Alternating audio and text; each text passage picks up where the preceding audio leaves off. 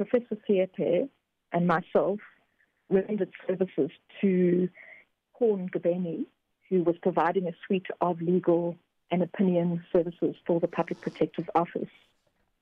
Professor Siepe and I were contracted for a period of 3 months on an ad hoc and part-time basis in 2019, and we provided strategic communication services to him on behalf of the Public Protector. At no stage were we ever engaged by the Public Protector's Office, but both Professor Siepe and myself were very willing to work on this particular matter because the Public Protector has been subject to the most negative media narrative.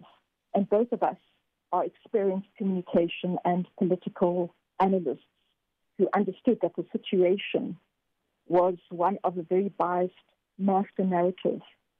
And we wanted to challenge that because we felt that she was coming under undue attack. So were you contracted by the Office of the Public Protector to counter these negative comments about her? As I've just said in my previous response to you, at no time were we contracted by the Office of the Public Protector.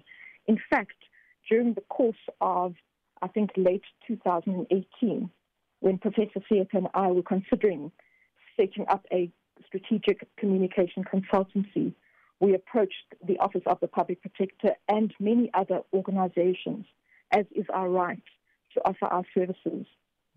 But although we had engagements with her, the proposal was not successful.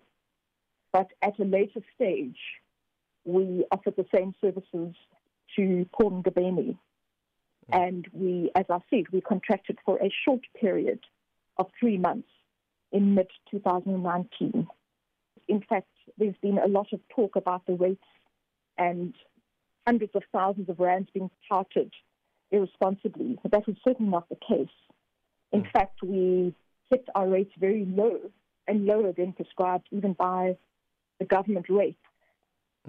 And so how much were you paid? Because the narrative was that you were paid $120,000 for 4 weeks of work. Well, that is completely incorrect. And I would like to say that it's very irresponsible of media agencies and nameless Twitter accounts to cite that kind of figure without clear reference. So where were your services rendered? Because people are assuming that you rendered a service where you had to defend the Public Protector from any form of criticism in the public domain.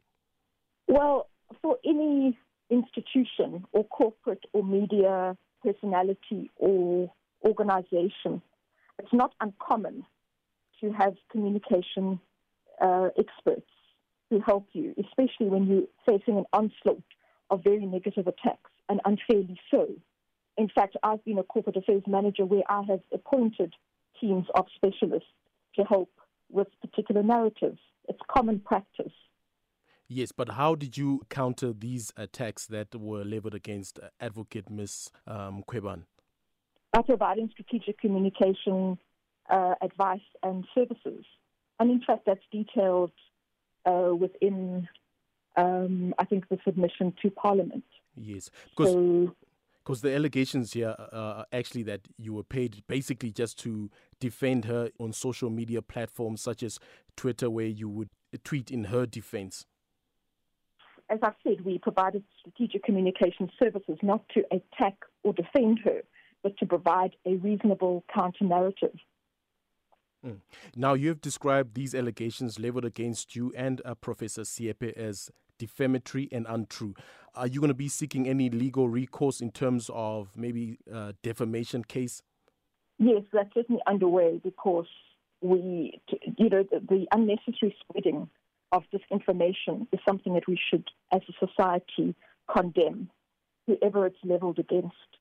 And my reputation is one of integrity. It always has been, and it always will be. And the same can be said for Professor Siepe's. But I certainly take these attacks as a direct and unnecessary and unwarranted attack on my integrity. And lastly, do you feel the inquiry into Ms. Mkhwebane's fitness to hold office has a predetermined outcome? Do you feel the inquiry is fair? I think there's bias. I think her advocates have shown that. I think we must not forget that this was a DA motion, and the DA has been against her since her inception, because I think they knew that she would tread on interests that support the continuation of economic power in the hands of conservative forces such as the DA. And it's very disappointing to see how the ANC, a so-called black party, has now aligned itself with a white-interested party in trying to destroy a very strong black woman who has dared to stand up to the powers that be.